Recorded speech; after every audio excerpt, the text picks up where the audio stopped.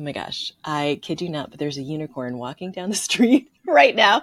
How perfect that a guy in a unicorn onesie should happen by right as we're right as we're starting our interview. There are no accidents. Absolutely not. Ready to have a deeper conversation about body and soul, sacred leadership, and our collective evolution?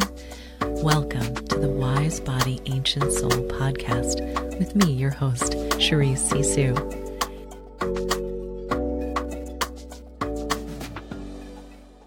I am so excited and delighted to welcome today's guest, Ron Matthews, who is the creator of the Science of Miracles. And I'm going to let him tell you all about that. But before we dive in, I just want to give you a little background on our amazing guest today.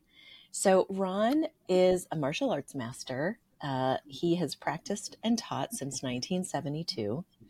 And in his professional career, and this is the part that I love, Ron was an engineer and physicist working for MIT Draper Laboratories, Cisco Systems, so big, prestigious names, right? He was technical lead for Raytheon's Electromagnetic Environmental Effects Group. Say that 10 times fast.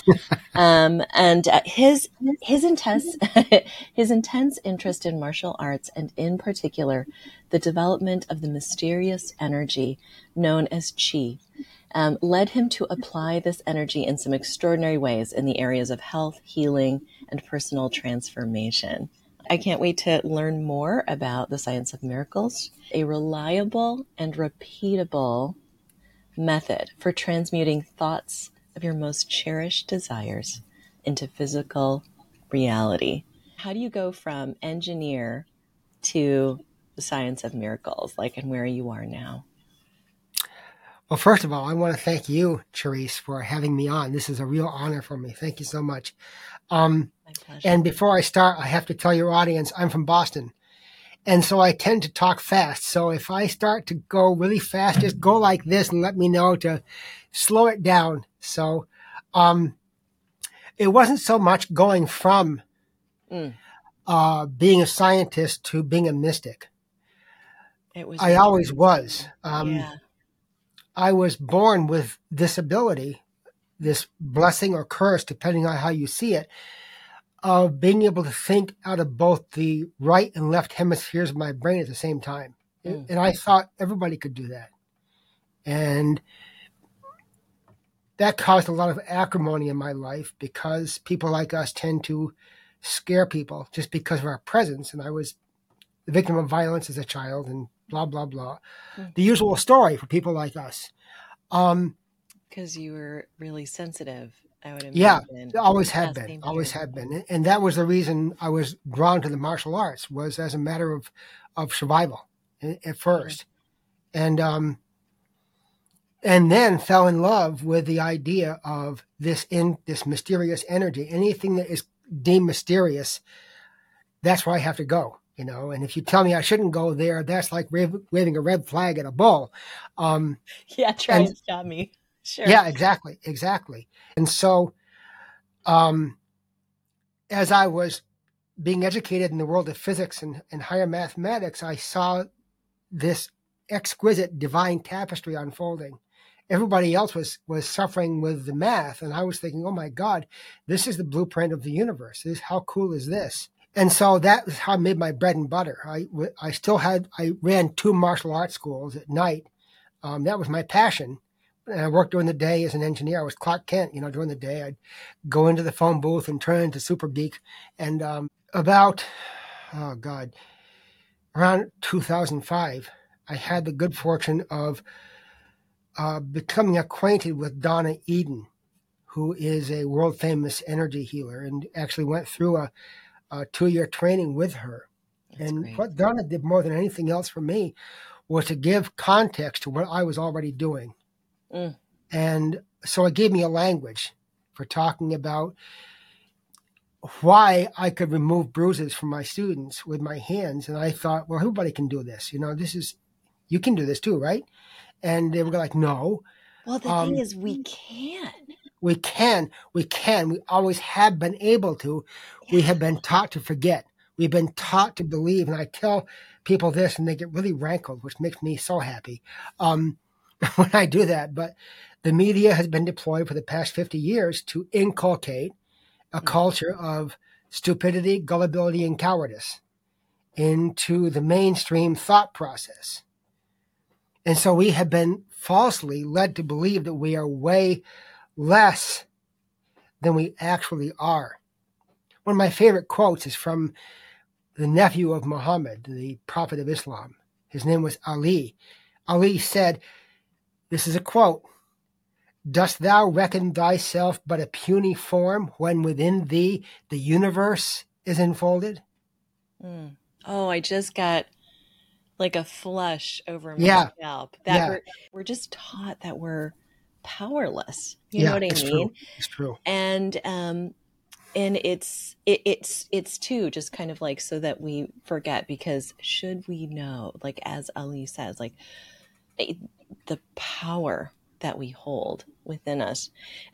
You mentioned this before, that like most of us, we come in with this stuff, but then as we leave childhood, you know, it's like, I feel like there was a really specific moment where I was like, well, time to leave childish things behind and be an adult now. And being an adult meant putting on this suit, you know, someone other than who I was. Yes, that's so right. that I could fit in, right? That's right. So I'd love to hear more about, you know, whatever you're willing to share about what it was like to be that kid, you know, living in and from both sides of the brain. Well, I intuitively learned to hide because I was always being beaten up. I was the kid in your school who got beat up every day. That was me. And so I had to learn to survive. And that was a blessing, because the blessing led me to the martial arts, which led me to so many other things. But what I wanted to talk about, if I may pivot with your permission, Sure. Master the Science of Miracles, which is the name of the system that I created. And it's taken me a long time to say that and say I created this, you know, because, but I did. I mean, that was, and in doing that, I'm standing on the shoulders of giants, and I'll talk about that a little bit later. But the work of a very obscure author whose name was Max Freedom Long. He wrote a book called The Secret Science Behind Miracles. And I read that book 20 times if I read it once. And there was something in there that at once intrigued me. At the same time, I said, he's missing something here. There's something he's not seeing. And so I began to reconstruct what he was doing and had moderate success, so success. You know, I was helping some people. Some people had no effect at all. And I just shrugged it off as well. That's, you know, that's like anything else. You know, there's the 80-20 rule. So, and then I realized that something Max was talking about, he himself did not understand. And that was the dance with energy. He was watching this happen. He was watching people doing the Hawaiians. He was an English teacher on Hawaii. Okay. He was watching the kahunas do these practices that involved intense breathing and gesticulations with their hands. And then when they would, after a time of doing this, they would engage in these treatments, for lack of a better word, that resulted in things that we would call miraculous. You know, healing a broken bone in 10 minutes. And it suddenly hit me that what he was seeing a derivative of a Chinese practice called Qigong. You all heard, I'm sure your audience has heard of the show from the 70s called Kung Fu. And then Kung Fu became a word that in the popular vernacular meant Chinese martial arts. Well, Kung Fu just means high skill. So you could be a florist and you could have Kung Fu in your flower arranging. So Qigong is the skill of developing this internal energy, this internal power. And I thought, so I'm yelling at Max. I'm yelling at him saying, why didn't you consider this Qigong? Even though he died in 1971, it hit me that what he was seeing was a derivative of that. And the other thing Max described in his books was going to a quiet mental state in order to send your thought form to what they term your high self. And so I dove in more deeply and I said, okay, I'm going to be very brave here. And I'm going to sweep what Max believed off the table. I'm going to plug in what I know of Qigong. I practiced Qigong for 50 years.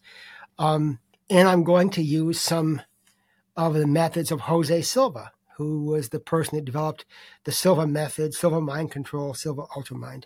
And when I did that, what happened left me in slack-jawed awe because the results were scary.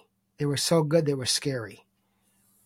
And I thought, okay, this is something. And so I wrote everything down I could think of about this. And it's a book. I haven't published it. I have to rewrite it.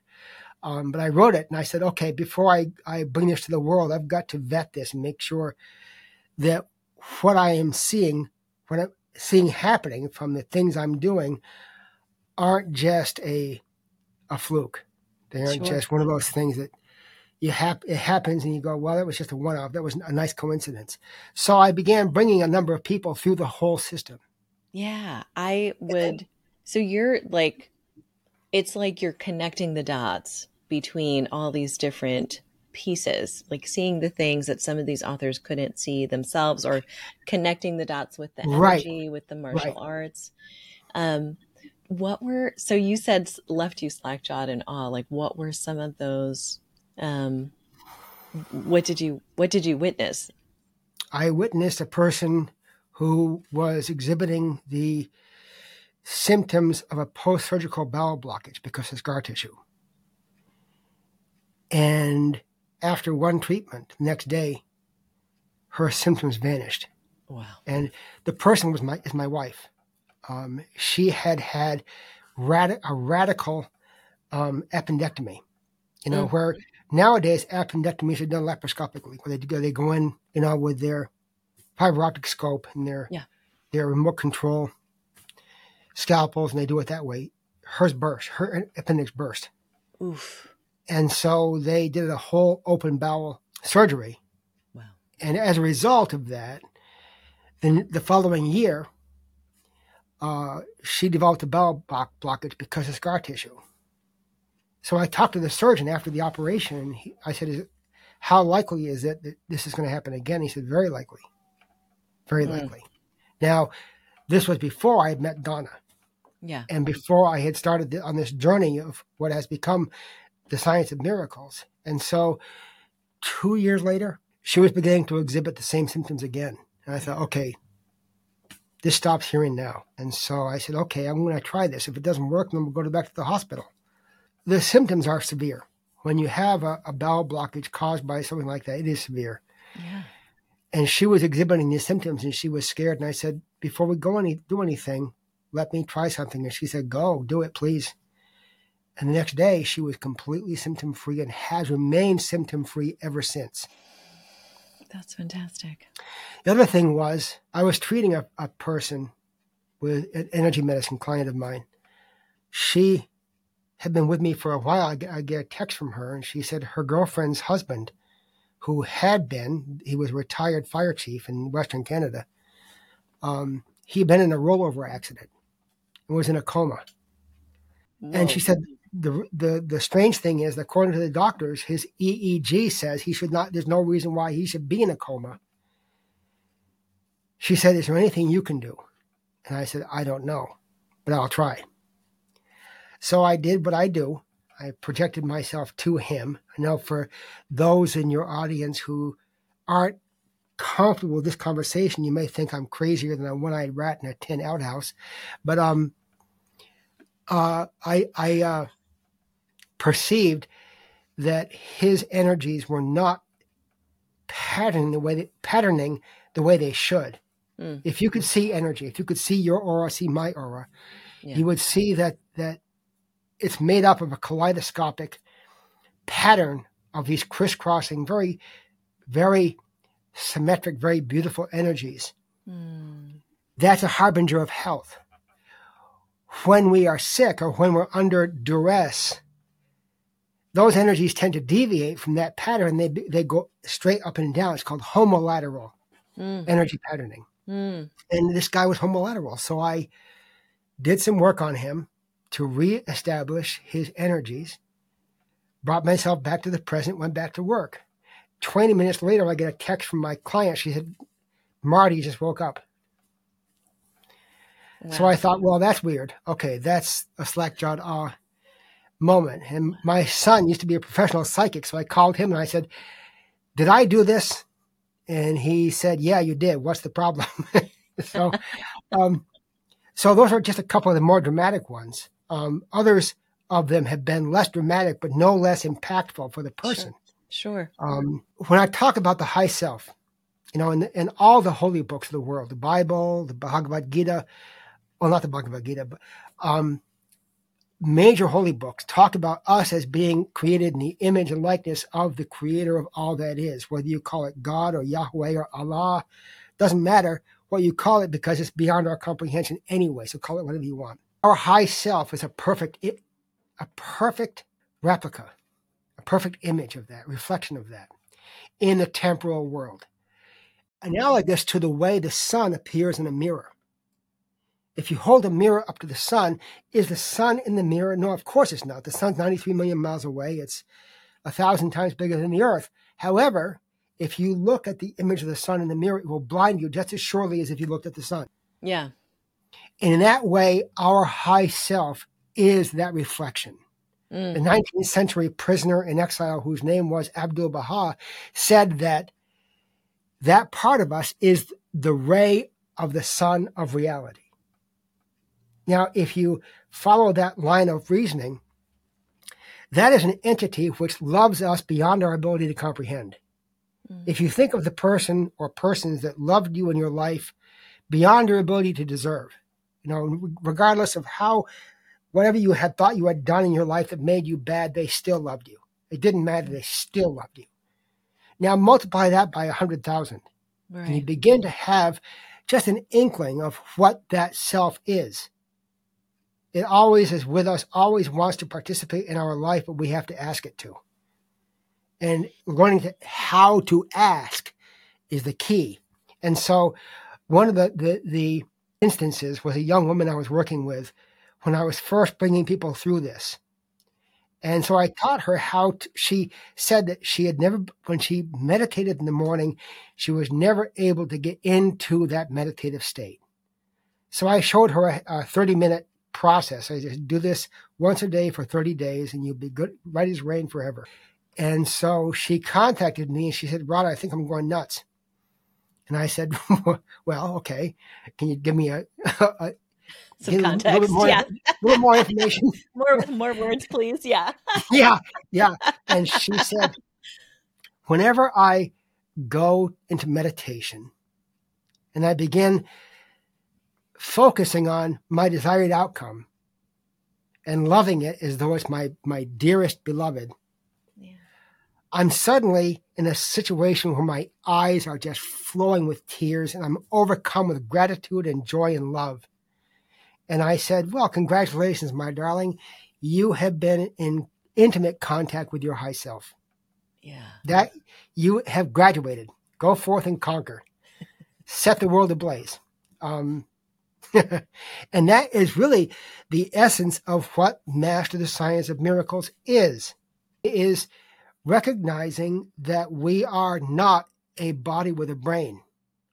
We are, in fact, three beings in one. So if you were a student of psychology, you would be familiar with the work of Freud and Jung, who talked about the subconscious and the conscious minds. And Jung even postulated the collective superconscious. The kahunas, who are they are descendants. The Polynesian mystics are descendants of a society that existed at least 10,000 years ago. And they were able to vanquish or to eliminate poverty, illness, and conflict or aggression from their society because of their understanding of the triune nature of the human experience. And so we have this conscious self, which nominally is our brain. That's the part of us that thinks linearly. It does algebra. It has ideas. That's the big one. It has ideas. It creates possibilities. It balances a checkbook. It does all that stuff. Linear thinking confined to the 5 physical senses. Then the subconscious is a very enigmatic part of us. And, the late Candace Pert, in her book, Molecules of Emotion, pointed out that the subconscious is actually distributed throughout our physical body. Yes. And that consciousness is actually expressed through the energies in our bodies, the meridians, the chakras, the aura in particular. There are others, but I don't want to digress. Sure. So the subconscious administers and controls every involuntary function in our bodies: our heartbeat, our blood pressure, our digestion, movement of lymph, growth and decay of cells, everything. Everything is done by the subconscious. It happens beneath our conscious awareness. And it is the part of ourselves that drives the bus of our lives. Exactly. It drives the bus. Exactly. It's the invisible driver. Very often, for so much of us, we'll just be going through life not aware of our driver's agenda. That's right. It's done because that subconscious is affected by so many things, right? I love listening to you because it's literally like a reading list. And then this piece, and then this piece, and then this piece. And I think, it really goes beyond connection to synthesis, right? I find that so many of the folks that I'm drawn to, because I'm of this generation as well, it's like the bridge generation, right? Like we are bridging from where we've been on this timeline to where we're going, right? And that really requires bringing together wisdom traditions, lineages, some ancient pieces along with new pieces, right? It's mostly remembering stuff that we did. That's right. That's right. But then being able to translate it for modern day human, right? Yeah. It's and true. So, I mean, like what you're describing is like, it's exactly that. So the subconscious, it remembers everything we have experienced from birth until the present time. Everything. Even the things that we're not consciously aware that we were exposed to, your subconscious stores them. And it has the mental capacity, the mentation, to use the fancy word, of a younger sibling, a 9 or 10-year-old sibling who desperately wants to please, wants to be of service, can be moody and a royal pain in the backside. I don't know what you're talking about, Ron. No, of course not. Neither do I. I have no idea. It's sort of like inner child a little bit, like this. Well, I think the inner child movement was a gesture towards that. That person was onto something, but I think it's much more than what this person was expressing, because our subconscious is the sole and primary channel of access between our conscious self and our divine self. Only through the subconscious can your intentions, your desired outcomes be delivered to your, what I call your transcendent self, the part of ourselves that transcends physical reality. And so, because the subconscious can be moody and it holds on to all memories, both positive and negative. Sure. Would this include, because as you're speaking, I'm thinking this would include past lives as well, because as that connection with our higher self, with that part of us that is eternal, with our divine self, right? That's a very long, you know what I mean? Well, long. It's timeless. What is it's time? There time is and no space. time, but yeah. Right. It's timeless. Exactly. And so, yes, very much. All of our ancestral experiences are coded in our DNA. Yes. coded in our DNA here and now. You are speaking my language. Yes. I hear you, sister. Let the choir say amen. Yeah, I know. But this is like, it's this intricacy that for me is like, how just it all comes together with the body, with the, you know what I mean? With the subconscious, the conscious, all of that, just the tapestry, like you were saying, is so complex and beautiful. But okay, keep going. So because the subconscious can get triggered by stuff, memories or things that are going on, we may find a situation where we try to send our intention through our subconscious self to our high self and the door slams shut. And so this is where dowsing comes in really handy, because I use my pendulum to interrogate my subconscious. And so the first time this happened, I mean, I'm pretty good at keeping my channels open. And I was doing something, I forget what I was sending intention for.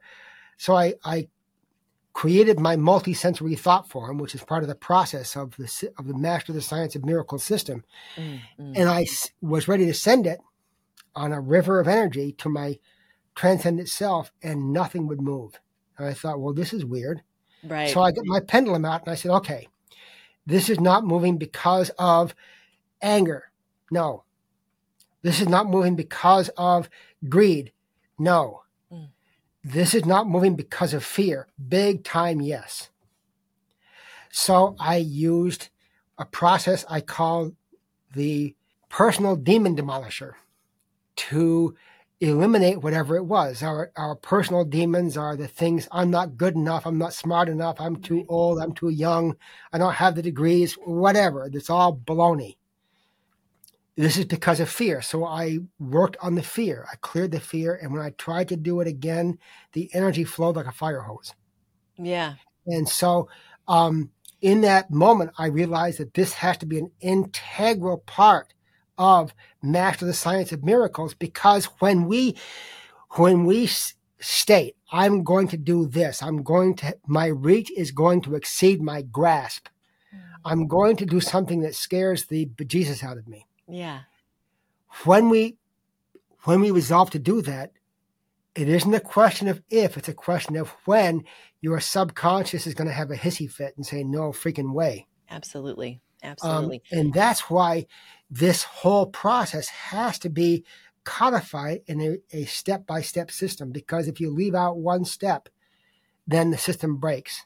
And realizing that your subconscious wants to work with you, but is moody and has to be cajoled or complimented or whatever, is a big part of the process. And our subconscious is always trying to communicate with us, but guess what?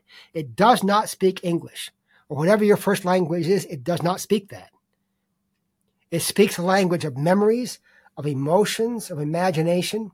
So one of my mentors, his name is Rex Sykes. And Rex is one of the few people that Richard Bandler made a master trainer in NLP. And Rex says that you can use your emotions like the check engine light in your car. Yes. And what I mean by that is they are messengers. Yes. Yes, absolutely. They are. Mm-hmm. They tell you something needs to be fixed or something needs to be attended to. And so imagine that you have created the image of your most cherished outcome, whatever it is. We all have them. Whatever it is you want to do, to be, or to have, you have created a mental video of that. And you're playing that in your head, and gosh, I feel great. I'm on top of the world. And all of a sudden, you find yourself hit with worry or dread or anger for no reason. It's like, where the heck did that come from? Mm-hmm. Well, that's your subconscious setting your check engine light saying, I need help. Right. I'm telling you, please pay attention to me. Mm-hmm. And all you have to do is give yourself a hug to begin with. I mean, this is such a powerful concept of loving yourself through your body. Yeah.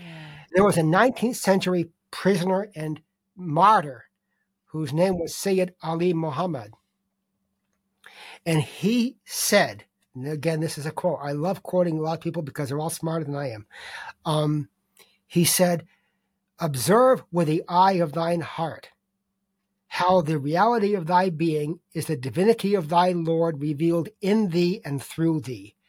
Thou art he himself, and he is thou thyself, except that thou art, and he is that he is. Yeah. Yeah, that'll give you a tingle. That'll give you tingles for a week. Right? It's just a little light sprinkle. Yeah. So each one of your listeners, your viewers, I want you to right now point at yourself and say to yourself, I am divine. I am the creator, falling in love with this creation every morning when I wake up and I see my creation. When you can look in the eyes of another person and see the creator in those eyes, then you've done your job. That's what we're here for. Well, I love how you're putting this, because like, I know the energy of the universe as love. It's unconditional love, right? That is the language. That's the energy. And just as we were talking about before, how there's sort of this whole structure that keeps us feeling powerless, but the other part of that is keeps us feeling unloved. Like, this is another of the lies that we are told, taught, from childhood to present. It's just been passed down by folks who are like, that's what they were taught. So, and so we go through life just like, will you love me? Will you love me? And really, it's coming home to, oh, I love me. That's right. That's right. And so much of my own work has just been like, what are tools, reminders, ways to do that? Because when we relax and just, it sounds so simple, but it's like, but when we relax and just allow the love. Exactly.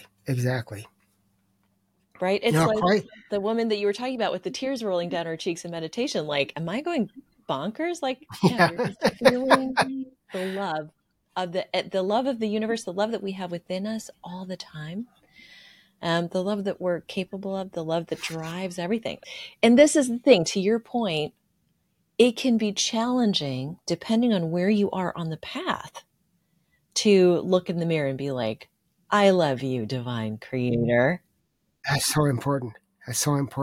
Mirror work is profound. It is. I remember one of my mentors and guides is a numerologist. I hope to have him on the podcast. Actually, he was a professional football player who went. No way, really? Yes. Oh, that's so cool. And then ended up going way, totally joining the Woo team. So you can imagine he's this like big dude. He was talking about when he started working with mirror work and really looking at yourself in the eye, in the mirror. He said the first few times he couldn't even get the words out. His lip was shaking so hard. He was like on the verge of tears. To really love ourselves the way that we are loved is, I'm getting like full body chills. Yeah. Right? It's profound. So it's like, it's something you can do. We all stand in front of the mirror every day. We're brushing our teeth, we're washing our face, we're doing whatever, washing our hands multiple times a day. It's an opportunity to just sprinkle in a little of this stuff, like just weave it in to your day to day and what you do every day. Because this, like you said, it's like, it's these steps that as we do them, this is, now we can really show up as the co-creators that we are. So we left off, you were talking about I got you. Yeah, Syed Ali Muhammad and yes. So what he said was a testimony to the fact that we are the divine. Yeah. We are an expression of the divine, each one of us. Now, one of the things about the subconscious, as powerful as it is also extremely susceptible to suggestion, both ours and others. Both our own and others' suggestions, our subconscious is extremely susceptible to. I'm punctuating that because I want to give your viewers two gifts. Okay, one is to realize that your subconscious, my subconscious, all God's children's subconscious, takes every word we say as an imperative, a command. So an example that I use when I give seminars is we use the death word way too much in our vernacular. Yeah. An example is my birthday was the day before yesterday, and my wife took me out to this gorgeous meal for my birthday. And had I not known what I known, I would have told my friends, "Oh my God, that food was to Right. was to Our die for." words are so important. Happy Yes, birthday, they by are. the way. Well, thank you very much. Yes, I turned 68. So Fantastic. so everything you say, your subconscious takes as an imperative, good and bad. So even though it may be uncomfortable for you to say, "I love you" to yourself in the mirror, do it anyway.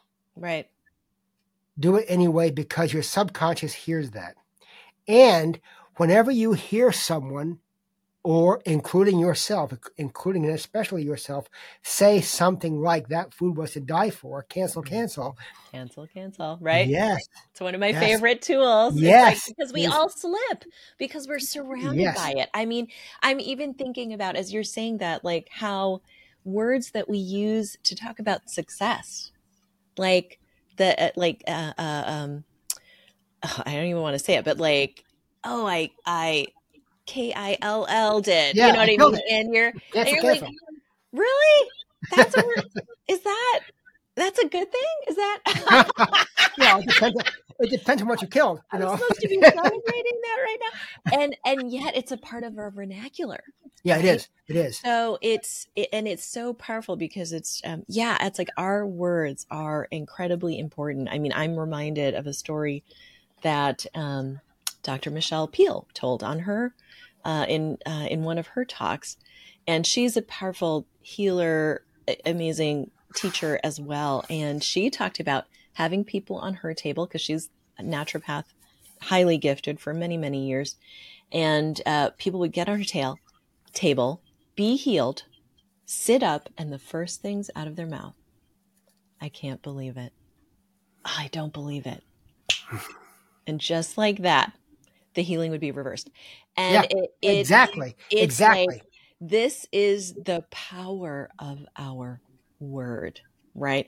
This is why, like when we talk about 4 agreements, integrity with your word, so key, so important. I love the weaving together of all the different mystics and wisdom traditions, because it's like, I feel, and I share this with you, everyone's holding a piece of the medicine. Everyone is holding a piece of the truth. And when we bring it all together, right, and we think of the way showers and the wisdom keepers and the folks who held onto this knowledge, some of them to their detriment, right? We talk about martyrs. We talk about people who gave up their lives to keep this wisdom and pass it forward, so that you and I could today be able to embrace that and That's right. it. That's right. So so our words are super, super important. Our words are magic, which is why they call it spelling. Magic. Yes, that's right. When we find ourselves saying something less than resourceful, immediately say out loud or mentally, cancel. That's a cue to your subconscious to disregard what we just heard, and then replace it with a more resourceful alternative. So when someone tells me, "Oh, my back is killing me," cancel. And then I replace it with, "Oh, his back hurts really badly." Sure.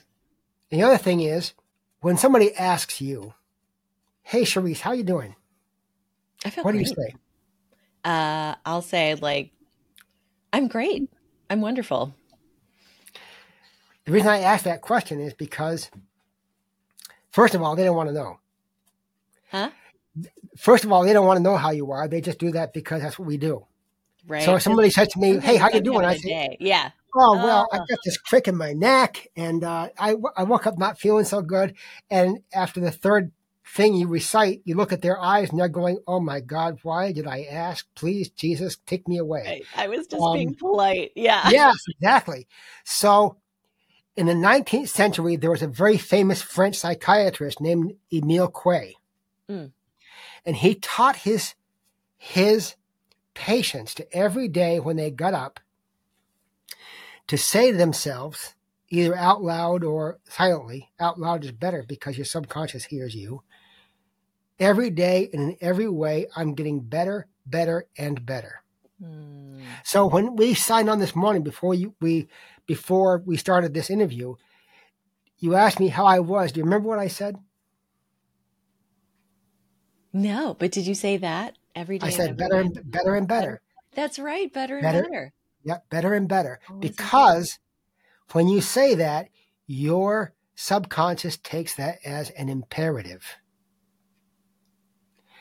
It begins to act on that. And when you say that again and again and again, yeah, your subconscious begins to go into a condition where it's looking for opportunities to make that true. Yeah. Even if you are laying on the operating table after a trauma, if somebody says to you, how are you? You say better and better. Absolutely. Now, I may die in 5 minutes, but I'm going to be better and better because I'm not going to suffer anymore. Right. So from now on, those are 2 arrows that your viewers can put in their quiver. Oh my goodness. Cancel, and better and better. I love it. So, Cherise, how are you?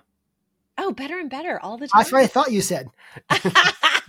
What I love about that is, it's so, I first of all, I love how you use the word resourceful. Resourceful. How can we make this, of source, but and what I love about what you just did, because I'm a wordsmith, I'm a word person, right? So the difference between what I had said before, I feel wonderful, I feel great. It's great. It's also like static, right? When you say better and better, however, now it's also containing. It's moving. That possibility for more, which is like, all right. I like it. Okay, good. So bad things don't happen to us, they happen for us. Absolutely. That's that for me has been one of the most profound shifts in my own life because, like you came from just a lot of stuff as a kid. And for the first few decades, it was like it happened to me. And I'll never forget the moment where my higher self kind of cracked through. I was on the phone complaining yet again about my life to someone yet again. And almost, it wasn't like a voice, but it was just this knowing that was like, so this is it. This is your life. Like, this is what you're going to do with. Seriously, dude. Like it just like flashed on like all these gifts, all these, and like, oh, they really wanted me to pay attention. Wow. Wow. All these gifts, Cherise. And this is what you're doing with your life right now. It was just, they were just holding up a mirror is all they were doing. And I was like, oh. And you know what? It was like, yeah.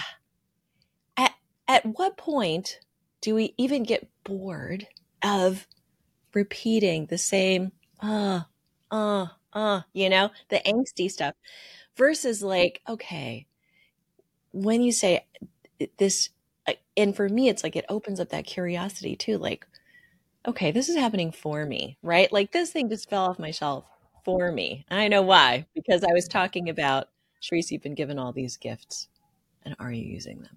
Right. My board of directors, my guidance team is very happy. They're like, okay, you're listening. You're dancing the horror right now. So yeah, our words are incredibly important. All of the chain of events, everything is so significant. Like there's a gift in everything. Because as I'm listening to you speak, it's like you were every text, every mentor, every teacher became like a gift that you were unwrapping. And then it's like, how does this fit in with the tapestry? So we were talking about the 3 bodies. I just want to bring us back because we talked about the mental body, we talked about the emotion body, the subconscious. So that 3rd body really is. Yeah, that is the part of us that I call it the transcendent self in my book and in my work, because it transcends time and space. It transcends our understanding. There is no duality in that world. And that's a hard thing for people to wrap their heads around, and whether you can't. The transcendent self is timeless. It's above and beyond egress and regress, entry and exit have no meaning, because in that realm where we are truly our true selves, everything else melts away, and you and I are truly one. And that is one of the things that has been the most difficult for scientists, especially with the implications of some of the discoveries and experiments that have been done in the past 50 years in the world of subatomic physics, because that is being pointed to again and again and again. And the biggest joke that God played in recent times was the results of the double slit experiment. And that was the experiment. I don't want to go into it because it's kind of long and boring, but what basically cut to the bottom line, the result of the experiment depended on whether or not there was an observer, someone observing, a conscious entity observing. Now, if you take that and you extrapolate on that, you don't have to extrapolate too far before you come to the conclusion that the fundamental currency of the universe is not the atom. It is consciousness. You basically teach people how to communicate with that higher self, that transcendent self, through the subconscious, right? And you have this methodology that you've tested, put together, drawing from all of these different traditions, so that it's just practically infallible. Well, everyone who has gone through this system, who has been compliant, and by compliant I mean have done the work, because there is work to be done. Absolutely. This is not a magic bullet where you take a pill and now you're enlightened. It requires daily practice, determination, all those things that we know have to happen if we're going to make significant change.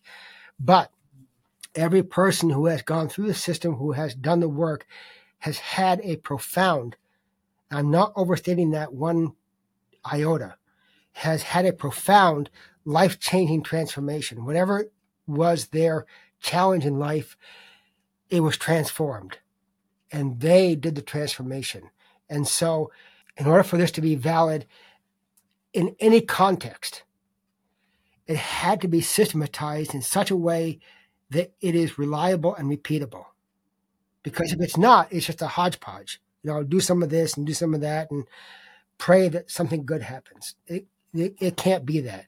So there is a step-by-step process, and you have to do each step. And none of the steps is difficult. They may be found to be weird or foreign to many people, because we talk about focusing your attention on areas like the area below your navel, because that's a major energy plexus. That's the place where we start. The energy that is developed there is the energy that fuels everything else, including and especially the heart. Now, when you talk about that energy center in the chakra system, would that be your second chakra? Yeah. Second chakra. Yeah. In the Chinese system, in Qigong and in Tai Chi, it's the lower Dantian. Dantian means sea of energy, SEA of energy. And there are three. There's one below the navel, there's one at the heart, and there's one here, which is the sixth chakra, which is the pineal gland. And so developing the energy, that's the energy of miracles is what I call it. Once you have that, energy flows where attention goes. So as you develop this energy, and I teach you how to create a multi-sensory thought form of your desired outcome. Multi-sensory means you include all your senses. So think of a time when you were among people that you loved and that loved you. You were happy, you were confident, everything was just firing on all cylinders. Okay? So if I asked you, if I said, Therese, please close your eyes and go back to that time and associate into it, relive that time, see the things you saw, hear the things you heard, feel the things you felt. As you do that, you are going to enter an altered state of consciousness where you've associated into that memory. When you do that, I then ask you to affirm that these things I'm feeling are part of me every bit as much as my eyes, my ears, my nose, my toes. Yes. And so I can deploy them whenever I choose to. I was in that situation. It made me happy, so I chose to feel these things. When you understand that, you can take them with you and deploy them whenever you want them. Exactly. So now take the thing you most desire and turn it into a movie you're watching on a movie screen in a theater of your life as it will be when you are in possession of that which you desire to do, to be, or to have. And then step into the screen and become it and love it like it's your most cherished loved one and feel all those things. When you do that, that becomes like rocket fuel for your thought form. And when you do that every day, it won't be long before that becomes your physical reality. That's a law of physics every bit as much as the law of gravity, only this is a law of metaphysics. I think of it in terms of resonance, right? It's like that, the resonance of that feeling, that connectedness, right? In our happiest moments, when we think of our like peak moments, and knowing that we have access to that every time. I'm just kind of paraphrasing what I'm hearing you say, right? And then to bring that into co-creation, right? So, I love that so much. I'm glad you used the word resonance, because resonance is a physical quality, or is a physical and electrical quality. That's why a guitar, acoustic guitar, is able to project the notes from the strings, because it's tuned, acoustically tuned, to be resonant in those frequencies.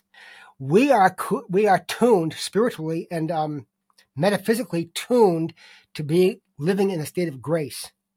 So when we enter that again, it resonates with our being. The state that most people find themselves in is out of resonance. And so it makes them feel less than divine. And we settle for that because we've been fed this lie that is who we are.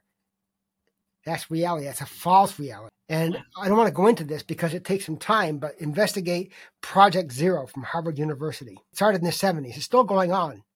But that basically showed the effects of what the Western education system on our true intelligence, both right brain and left brain. I believe that. We started out talking about the kahunas, this sort of intelligence of connecting with the earth, the same knowingness that got schooled out of us, right? Basically, you know what I mean? And it was like severing this whole part of ourselves that was connected with all that is, that, this is the same knowledge that my ancestors were able to navigate all over the world, right? In their boats, the same wisdom where, Aborigines can find their way across completely unmarked territory because they know, they feel it, they're connected, right?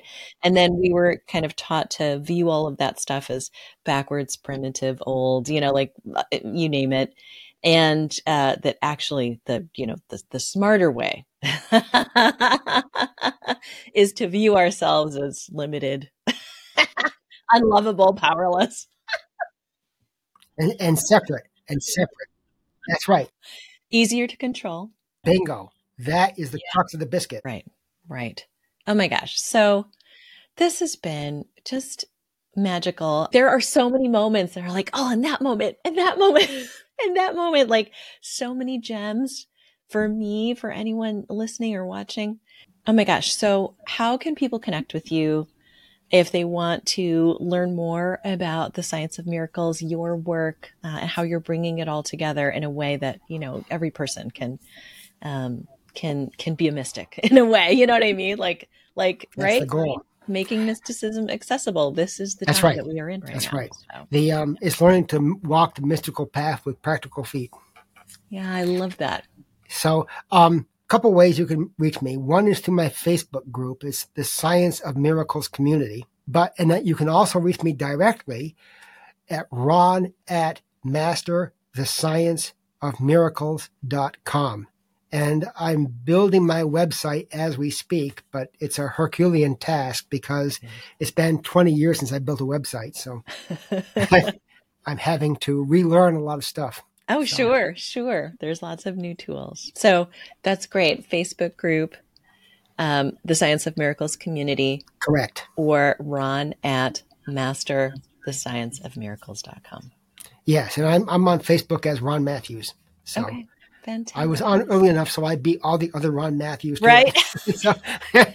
An early adopter. I love it. That's right. I was surprised there are so many of us by this name out there, So. It's been an absolute pleasure. It's been an honor. Thank you, Therese. Thank you so much. Any last pearl of wisdom before we hop on? Last pearl of wisdom. Yeah. Or if there's that one thing that you want people to remember from this conversation. The one thing that I want people to remember is that you are an expression of the divine. You are. And so when you hug yourself, you're being hugged by the Creator, and treat it that way. That's who you are. That is at your root who you are. That's beautiful. Oh, I'm going to hug myself right now. Yeah, absolutely. Yes. And sending a big hug to you too, Ron. Yeah, and you too. Thank you, Therese. Thanks for joining me on Wise Body, Ancient Soul. I hope it reminds you how magical and powerful you truly are. Kindly subscribe, rate, and review this podcast so more juicy light bringers like you can hear these transmissions. And if you're looking to connect more deeply with your body and soul's wisdom, visit ChereseSisu.com to learn how else we can play together. Here's to your joy and wild success, from my heart to yours. I love you. Take what you need and pass it on.